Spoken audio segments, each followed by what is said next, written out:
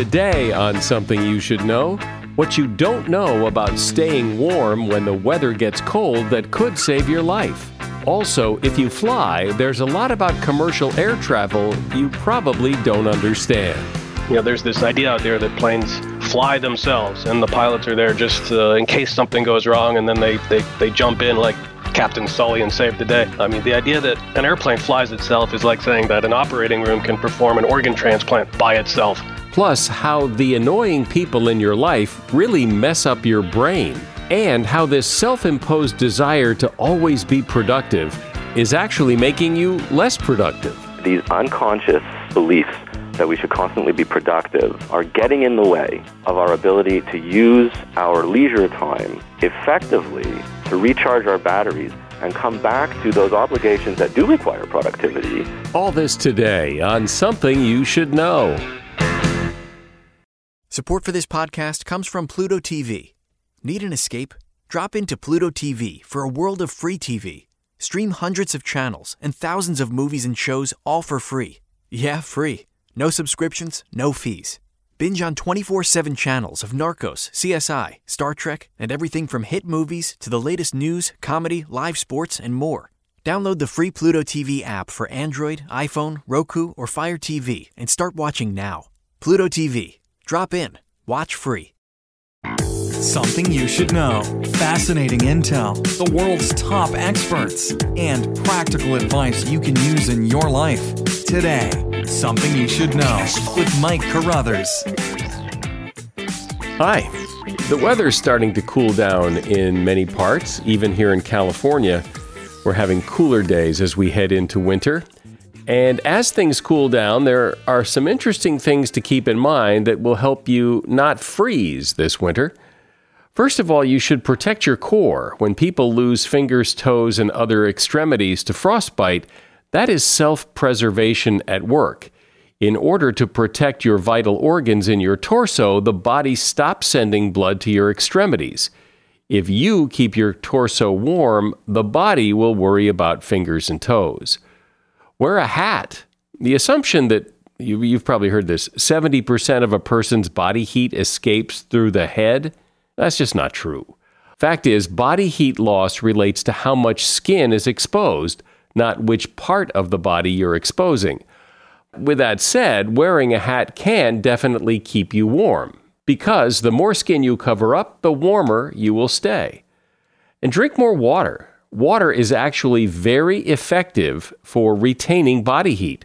Simply put, the more water you have in your system, the easier it is to keep warm. And that is something you should know. Whenever you fly on an airplane, you probably sit in your seat and wonder about things like, how exactly does this thing fly? And is turbulence really dangerous? Why has air travel become such a hassle? Well, the person to ask those questions to is Patrick Smith. Patrick is an airline pilot and has been for some time. He's a blogger. His website is askthepilot.com, and he's the author of a book called Cockpit Confidential, Everything You Need to Know About Air Travel. Hi, Patrick. Welcome. Hi, thanks for having me on. So let's start with this. Let's start with what the hell happened to air travel? Because I remember the day, I'm not that old. I remember a day when I never really looked forward to getting on an airplane, but it wasn't the hassle, and you didn't hear the stories. And what happened? I'm the first one to admit that air travel has become an undignified and in many ways uncivilized experience. It's noisy. It's just generally tedious and uncomfortable, and it's all of the things that we know. But you can also make the argument that air travel is in a lot of ways in a golden age right now. I mean, you hear often about people referencing this golden age of air travel that existed somewhere in the past, but nobody can really define where it was exactly or what it was. And in a lot of ways, I think it's a mythical construction, and that you could actually make the argument that the golden age of flying is right now. And that will sound completely preposterous to people. But let's look at it. Affordability of flying to begin with. Flying has never been less expensive than it is now. The average airfare is about half of what it was 25 years ago, and that's after you factor in all of those ancillary fees that airlines love and people hate. I know people feel nickel and dimed by the add-ons and fees, but in a lot of ways, they help keep the price down overall by letting certain people pick certain perks that not everybody wants. People don't remember, younger people especially today, how expensive flying used to be. When I was a kid in the 70s and into the early 80s, I knew a lot of people who had never been on an airplane, and the main reason for that is because their families couldn't afford to fly. Yeah, I remember that and too. that's not true anymore. Pretty much everybody can afford to fly or sometimes. Then let's look at safety. Flying has never been safer than it is right now. And you go back to the 60s, the 70s, the 80s, we used to see multiple large-scale air disasters every year around the world, sometimes 10 or more of them every year.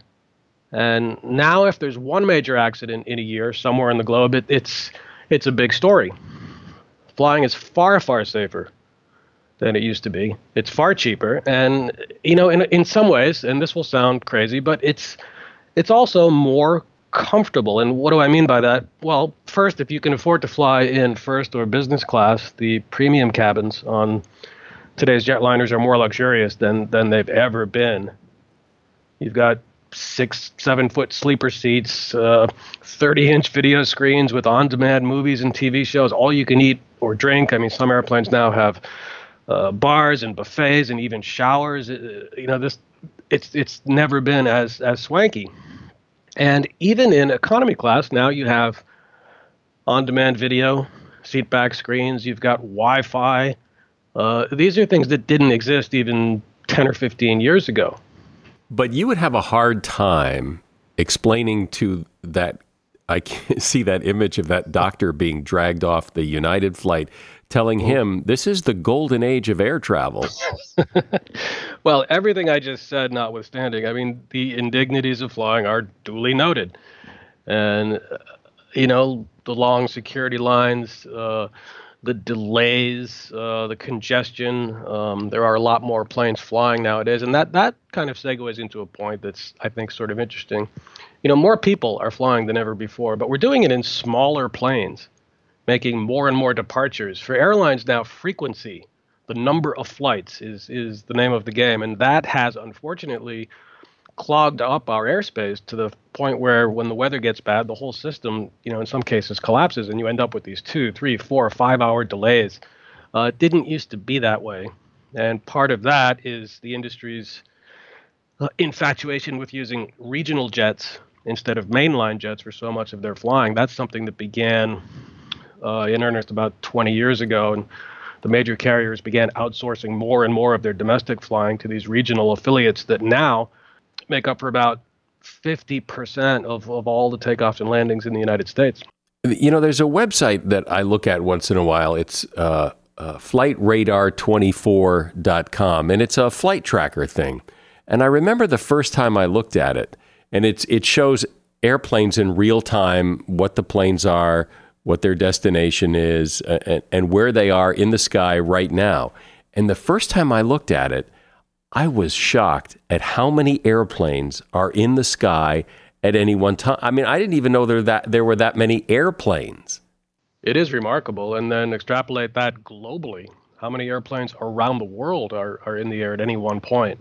I think, Mike, that helps underscore what I was saying earlier about how safe flying is. We have so many more airplanes carrying so many more people, but the safety record globally has never been as strong as it is now. And in the U.S., I mean, man, we haven't had what you would call a large-scale major crash involving a mainline airline in the United States, a major carrier, your American United Delta, since 2001.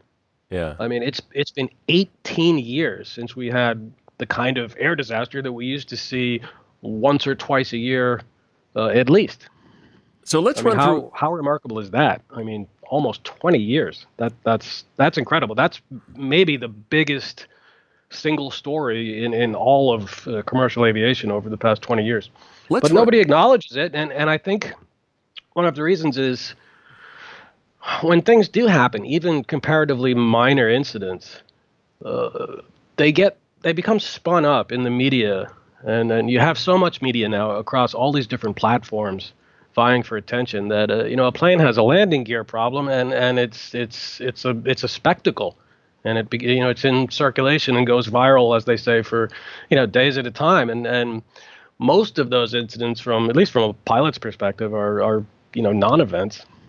I think as passengers, people are very sensitive to movement, abrupt movement in the plane, either because of turbulence or because of turning the plane, or so talk about that. I think people would be surprised to know that even in pretty strong turbulence, even in very rough air, a plane is barely moving from its point in space. A lot of people seem to think the plane is plummeting hundreds or even thousands of feet, and really, if you looked at the altimeter during turbulence, it's barely moving at all. I mean, maybe 10 feet. A plane will almost never turn at more than about 25 degrees of turn, of bank. Yet people will swear that their plane is banking 90 degrees or 60 degrees or some insane number like that. I'd love to bring you into a simulator or in an aerobatic airplane and show you what those numbers would really feel like. A very steep climb in a jetliner is about 20 degrees nose up, and a descent is usually somewhere in the order of 2 degrees or maybe 5 degrees at most nose down.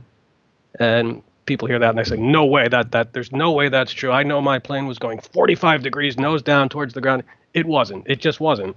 And I wish I could take you into a plane and show you that, but for the time being, try to take my word for it. I'm speaking with airline pilot Patrick Smith from AskThePilot.com. He is also author of the book Cockpit Confidential, Everything You Need to Know About Air Travel. As the Something You Should Know podcast grows and we're looking to expand and hire new people, it's become really clear that the right hire makes all the difference. That's why it's so important to find the right person. But where? You could try posting on job boards, but can you really be sure the right person sees your job? Instead, find the person who will really help your business grow with LinkedIn. When you hear that, doesn't that just make sense? I mean, that's where the smart people in your industry go, LinkedIn. As the world's largest professional network, people go to LinkedIn every day to grow professionally and discover job opportunities.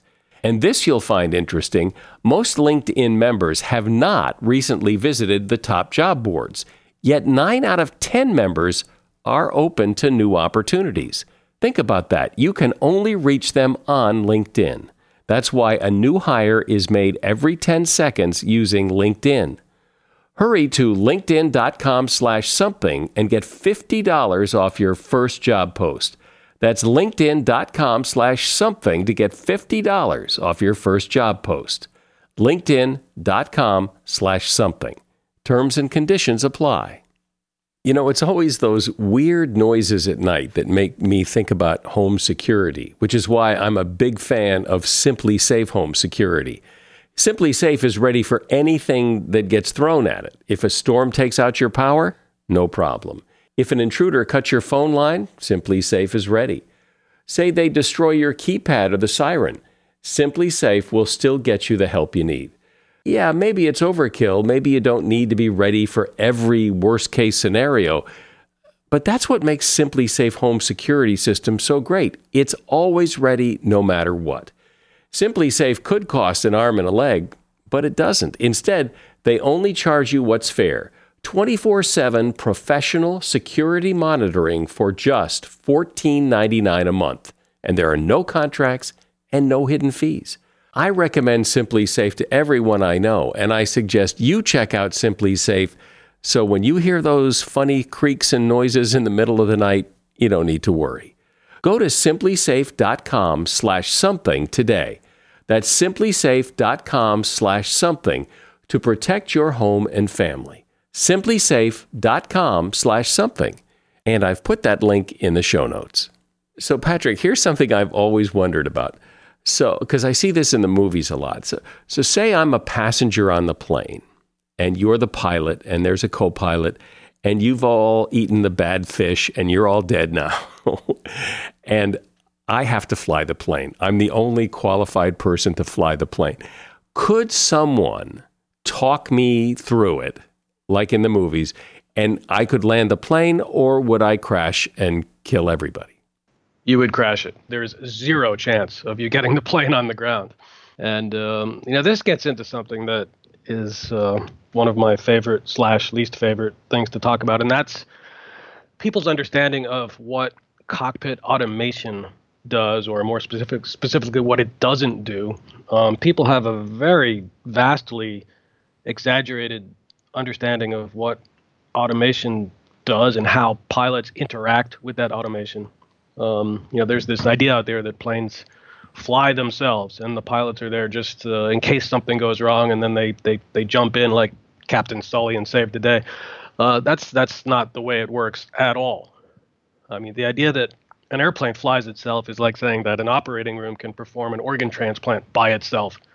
Obviously, you need the experience and the talent and the expertise of the doctor, and the same goes for the pilot in the cockpit. And I think you'd be amazed at how busy a cockpit becomes, even with all of the automation on. More than 99% of landings are hands-on. I don't want to use the word old-fashioned. It's just the way they are. And 100% of takeoffs are hands-on. There's no such thing in anywhere in commercial aviation as an automatic takeoff. Is it hard to land a plane? I mean, if you've done it as a pilot a million times, is the next one really that hard? Or is it like driving a car where after you've done it for several years, it's pretty easy for you? Well, ask a doctor if a particular operation is easy. I think what you're getting at is that things become routine. I think routine is a good word. That doesn't mean anybody could do it or that it's easy, but if you're a professional trained to do that task, then at a certain point it kind of comes natural. What are the other things that people ask you about the most? I've always been surprised at how many people are put off by turbulence, by rough air. Nervous flyers, anxious flyers especially. But it wasn't until I started writing and fielding questions from the traveling public that I realized what a big deal turbulence was for so many flyers. Because, from our perspective, from the pilot's point of view, we see it as a comfort and convenience issue, not as a safety issue per se. The number of airplanes that have crashed due to turbulence in and of itself in the whole history of commercial aviation can be counted on one hand. And I don't want to downplay it too much, though, because every year, a certain number of passengers are injured by rough air, but normally because they're not sitting down with their seatbelts on when they're supposed to be.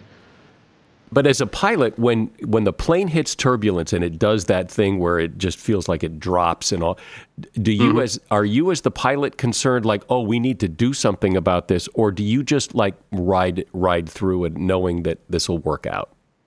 For pilots, a turbulence encounter is a very hands-off thing. You're not fighting the turbulence so much as just letting it run its course, and the plane, kind of rumbles through it. But there isn't this plummeting, and there isn't this wrestling with the controls. Turbulence moves you one way, and you fight it back the other way. No, it doesn't happen that way. It's very hands off, and planes are stable to the point where anytime they're disturbed from their position in space, by their nature, they want to go back to where they were. So the plane can more or less just ride through turbulence on its own. We're not gripping the wheel. We're not fighting it. I remember hearing that this came as somewhat as a surprise to me that it takes longer now to fly, let's say coast to coast, because the airplanes have been slowed down by policy in order to save fuel.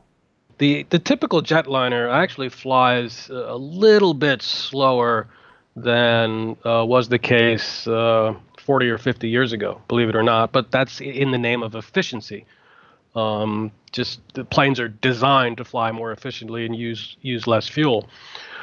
But normally, if you're slowed down flying cross country, it's because of air traffic constraints. There are just so many planes and traveling at slightly different speeds. So if you're behind one airplane that's at such and such a speed, you may have to slow down slightly to preserve the choreography of which planes are on which routes.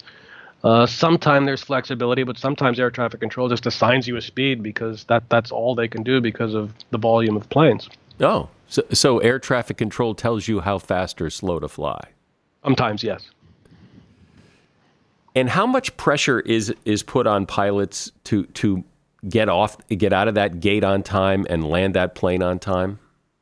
Well, it's not pilots specifically. It's the whole team. It's the gate staff and the flight attendants and the pilots and the ground crew.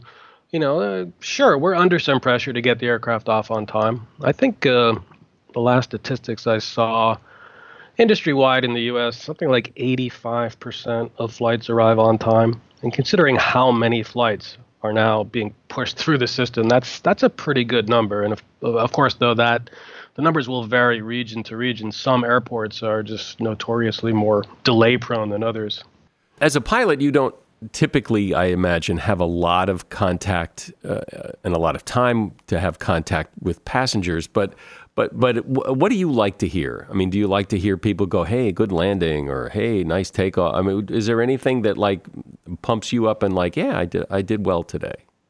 Oh, any compliment or any just smile and a thank you. And by the way, passengers are more than welcome to come up to the cockpit and say hello and maybe get a little tour at any point before or after the flight. No, you can't come up during the flight, as was the case in the old days, but as long as things aren't too hectic or too busy before the flight, you're more than welcome to come on up and have a look around. Really? That's not a bother to you? There's a disconnect. You're in the cockpit. You're physically separated from the cabin. So to have that interaction in a lot of cases just feels nice. What is the difference between the pilot and the co-pilot? Are they equally qualified, and why is one the co-pilot and one the pilot? This is one of those kind of perpetual misunderstandings that people have. The idea that there is the pilot and then the co-pilot, who is, maybe somehow not a real pilot, and that's not the case. I mean, I'm a co-pilot. I'm a first officer. Colloquially, we say co-pilot, but both of the people in the cockpit, and there are always at least two, are full-fledged pilots who are qualified to operate the airplane in every regime of flight. The captain has the ultimate responsibility and the bigger check to go with that. But we both essentially have the same duties, and we both fly the airplane.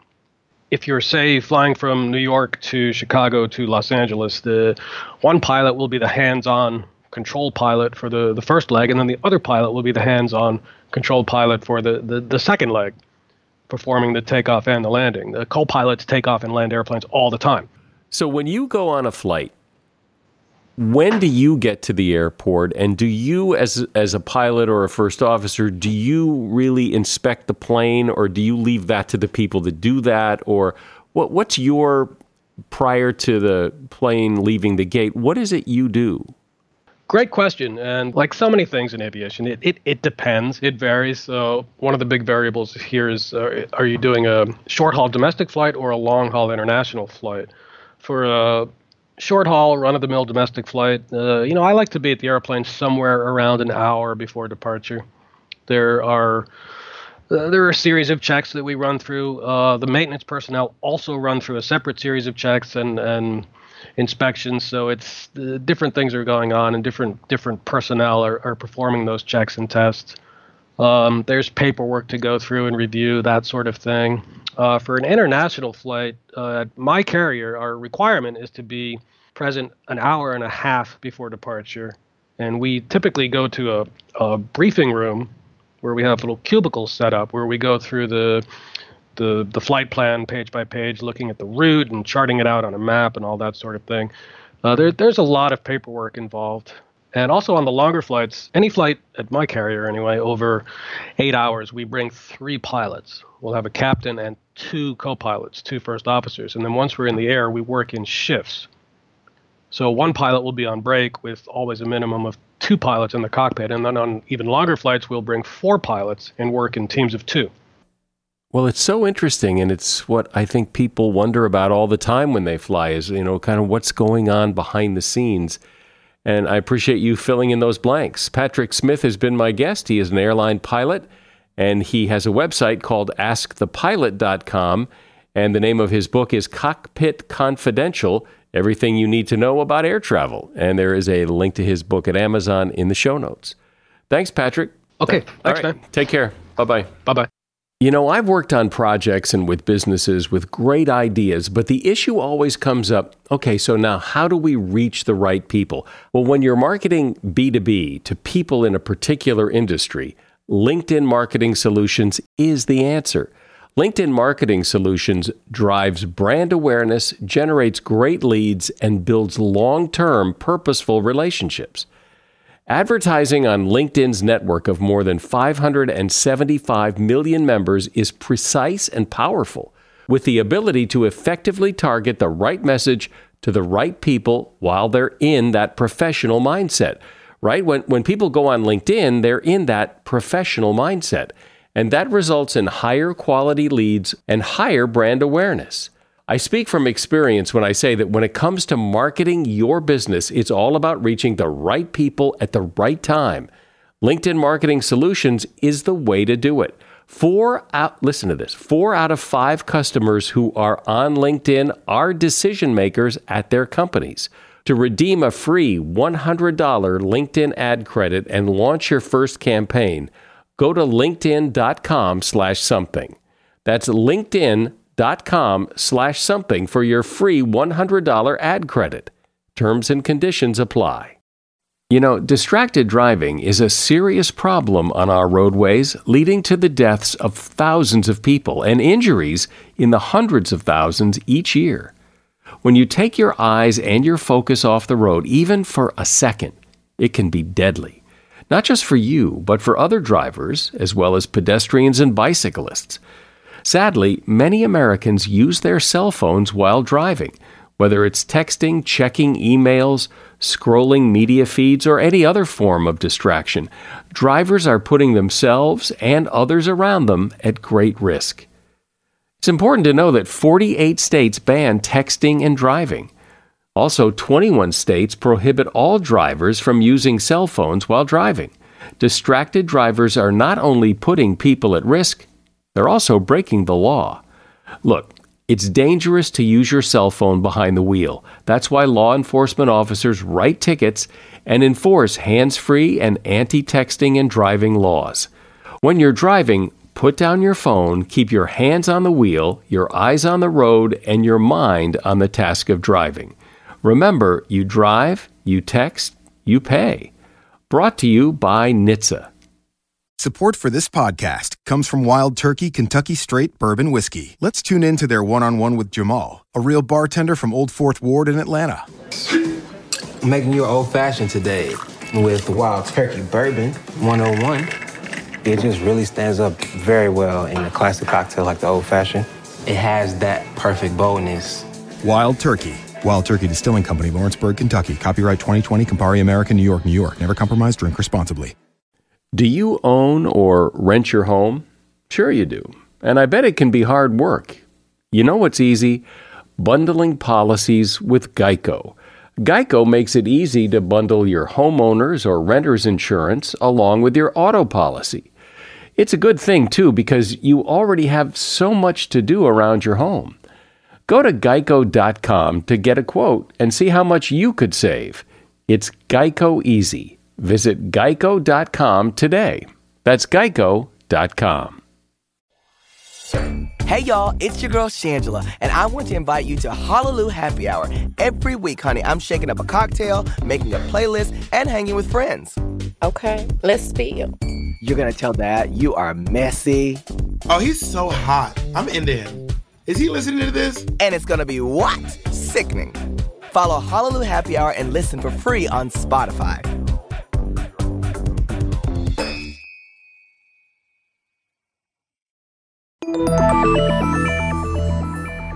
It's amazing how many people claim they're tired.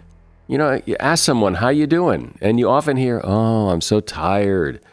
Tired, fatigued, burned out, too much to do, not enough time to do it. It's an epidemic, and it's no way to live. So what can you do about it? Well, you can start by listening to my next guest, who has looked into the science of why this is happening and what you can do about it. Jamie Grumman is professor of organizational behavior and a senior research fellow at the University of Guelph in Ontario, Canada, and he is the author of the book Boost, The Science of Recharging Yourself in an Age of Unrelenting Demands. Hey, Jamie, welcome. Thank you. Thanks. It's a pleasure being here. So what's the problem here? Why is everybody so tired? Has everyone always been tired and we're just now complaining about it more, or what's going on? Well, I think the problem is, if you just ask people, if they're tired, they say, there's research out of the States that suggests that on any given day, about 40% of people say they're tired, and 42% of those people say that it compromises their job performance. So it's a big problem. And if you go around the globe and look at the research that's been done, internationally, you find the same thing. So, numbers ranging from, lows of, say, 10% up to 30 or 40%, as I said.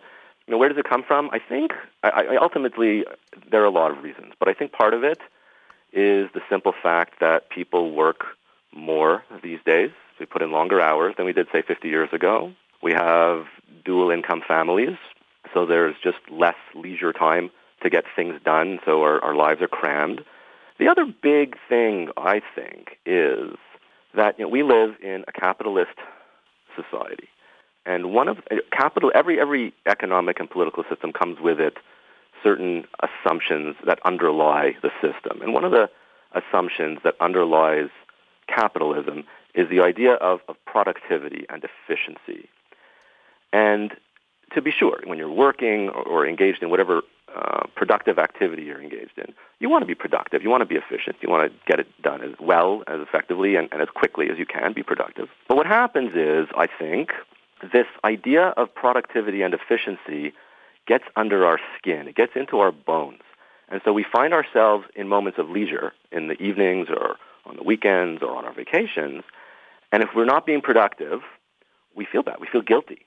I know tons of people who, if they're not doing something productive, whether shopping or doing laundry, they're just sitting around enjoying themselves, and they'll say, "I feel so guilty. I should be doing something." Oh, I think that applies to everybody. At some point, I think everybody feels that way. I know I felt that way plenty of times especially when there is something that you probably need to do, and it could probably wait, but it's undone, and it just hangs there.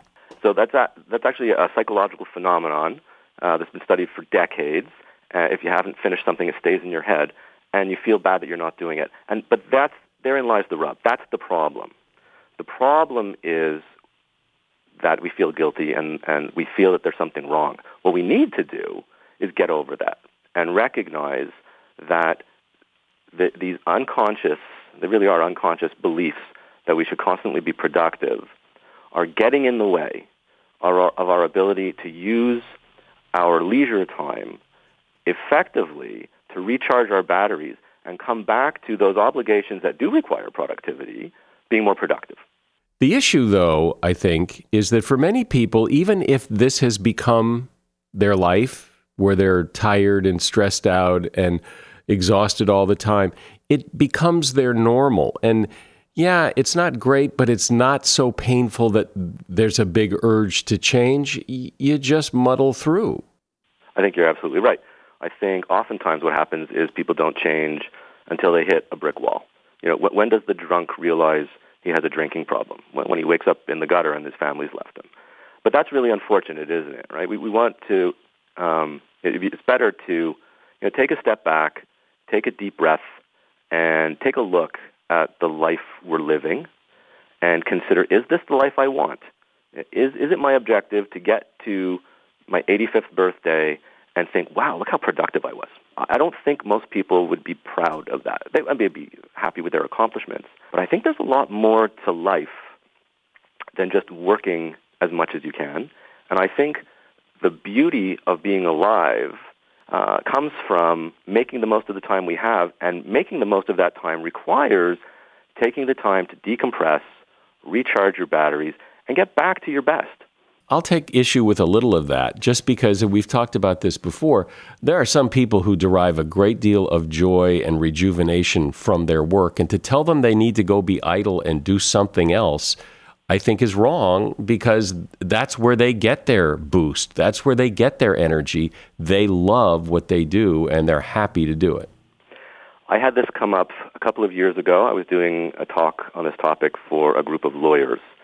And one of the lawyers put his hand up and said the same thing. Saying, I really love what I do.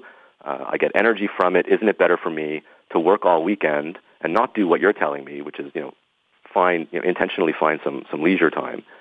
Isn't it better for me to just keep working? And I said, this won't surprise you, no.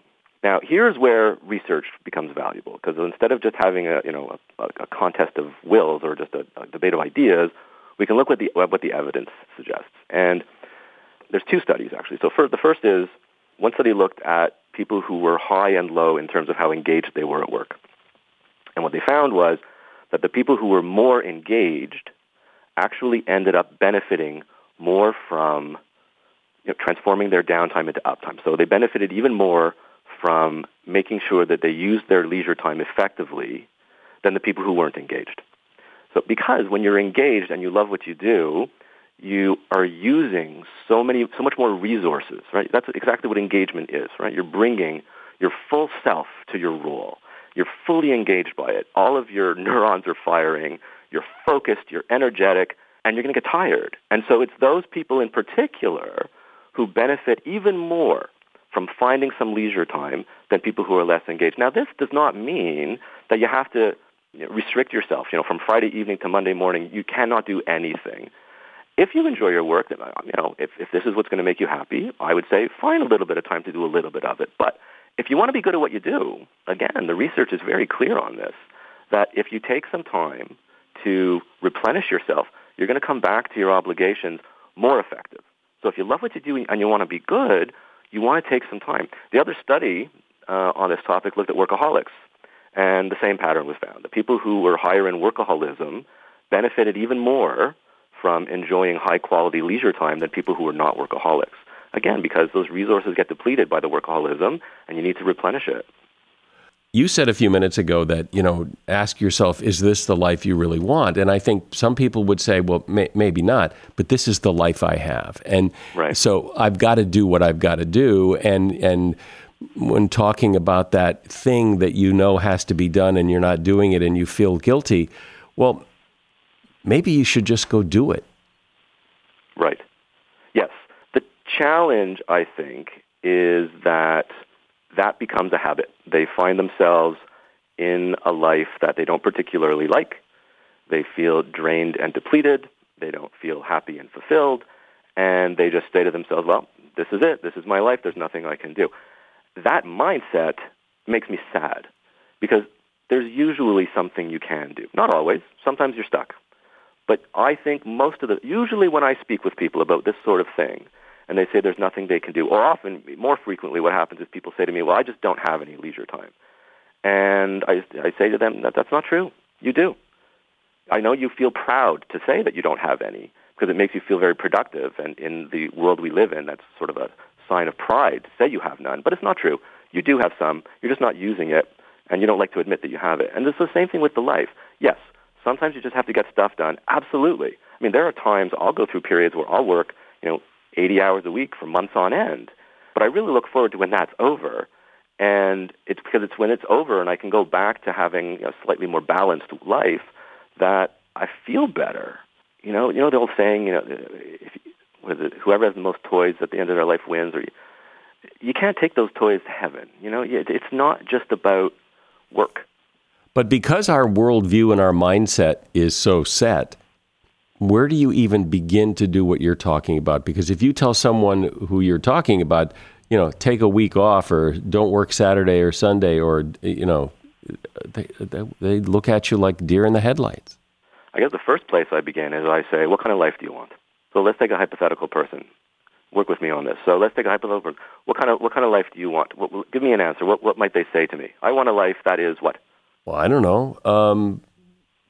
Well, see, I think that's part of the problem too, is I don't know that they know what they want. Maybe they don't want this, but that doesn't mean they do know what they want. So that's an issue. I mean, who was it who said, I think it was Plato or Aristotle, the unexamined life is not worth living. If you consider the fact, if you're lucky, you get 80, 90, 100 years here. And as far as we know, we never come back. So we've got this opportunity to make the most of our time here. We want to, if someone says, this is my life, this is what I do, I would say to them, okay, take a minute or take a day or take a week or take whatever time you need. Now think to yourself, what do I want? In the time that I have remaining, what do I want to make of this time? And is there a way that you can start to make that happen? Yeah, but I think a lot of people would say, but I don't know what that means. What do I do? Okay, so if I'm going to do what you're saying, starting this Saturday, instead of getting up and going to work like I normally do, what am I going to do? I don't play sports. What do I do? Okay. So first thing I would say is think back over your life to those moments where you felt most fulfilled. The moments where you felt full of joy. Let's start there, just to start to get a baseline of the sorts of activities that fulfill you. So start with that. Start with thinking about activities you've done that really made you feel fantastic. And now start looking for themes. What sort of activities were those? What was the emotion? Maybe you felt very accomplished. Maybe you felt really overjoyed. Maybe you felt like you were giving back. And I think when you look back over your life and your experiences and you begin to think about what are the activities, the experiences that make me feel like my time here is worthwhile, whatever that means to you, I think that's a place to begin. So if people don't know what to do, they can look backward. The other thing they could do is look into the future. So think, okay, how much time do I have left? So I'm 50. So how much time do I have? Let's say I have, let's say another 30 years. In the time remaining, if I'm starting from scratch, what do I want to do by the time I'm no longer here? And so instead of looking backwards now, I'm looking forwards. And again, I just sort of brainstorm creatively. And I would say shoot for the moon. Like, don't restrict yourself to the life you're currently living. Just blue sky it. You can think whatever you want. If you could do whatever you wanted at all, you've got 30 years left. What do you want to accomplish? What do you want to do in that time? And that could mean sitting on the beach and collecting seashells. Or it could mean I want to give a speech at the United Nations. Or I want to make as much money as I can in the time remaining. Who am I to say what goal is better or worse?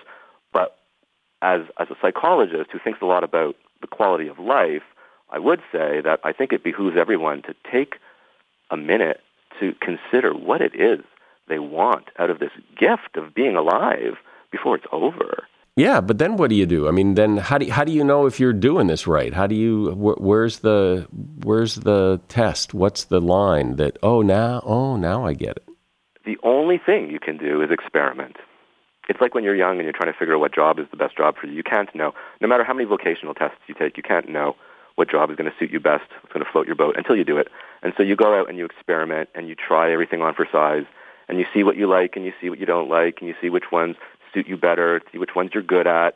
And it's the only option there is you just experiment with alternatives and eventually the answer comes to you. That's the beauty of it. The world has a way of meeting you halfway. If you make the effort to try to figure out how to live your life to the fullest, the world has a way of helping you, and the answer comes to you. As self-evident as this may seem, particularly to you, what's the payoff? What do you get for doing this? You get to take full advantage of your life. Every one of us has some genius, some brilliance that is exclusive to us, some combination of brilliances, and if we realize those manifest brilliances, we feel great. We make a difference in the world. We actualize our potential, which is what a lot of humanistic psychologists would say that's our purpose here, is to achieve self-actualization, to do in this world what is our unique purpose, to walk our unique path. Every one of us has a unique objective to achieve, and so many of us never achieve it, and so many of us have no idea what it is. So many of us don't even ever try because we don't know that it's possible, because we get so stuck in a rut.